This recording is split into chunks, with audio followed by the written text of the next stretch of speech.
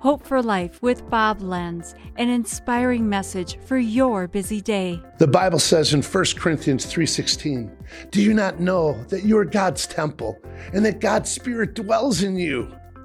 Low identity.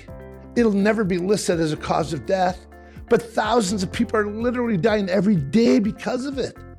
Suicide remains as steady as third leading cause of death among teenagers and claims nearly 4,000 lives every year. Another 200,000 people are either hospitalized or treated in the emergency room for suicide attempts that fail. We can address and get help for anxiety and depression, as well as replace the lie of our value with hope and with dignity. Society continues to convince people who they are isn't good enough. Anywhere from 5 to 15% of teenage girls struggle with eating disorders. Americans spend $40 billion a year on weight loss products, which is 3 times the amount that the government budgets for foreign aid to feed those who are truly hungry. Can you agree with me? Society's system is not working. So stop letting it define us. Stop letting it decide your worth.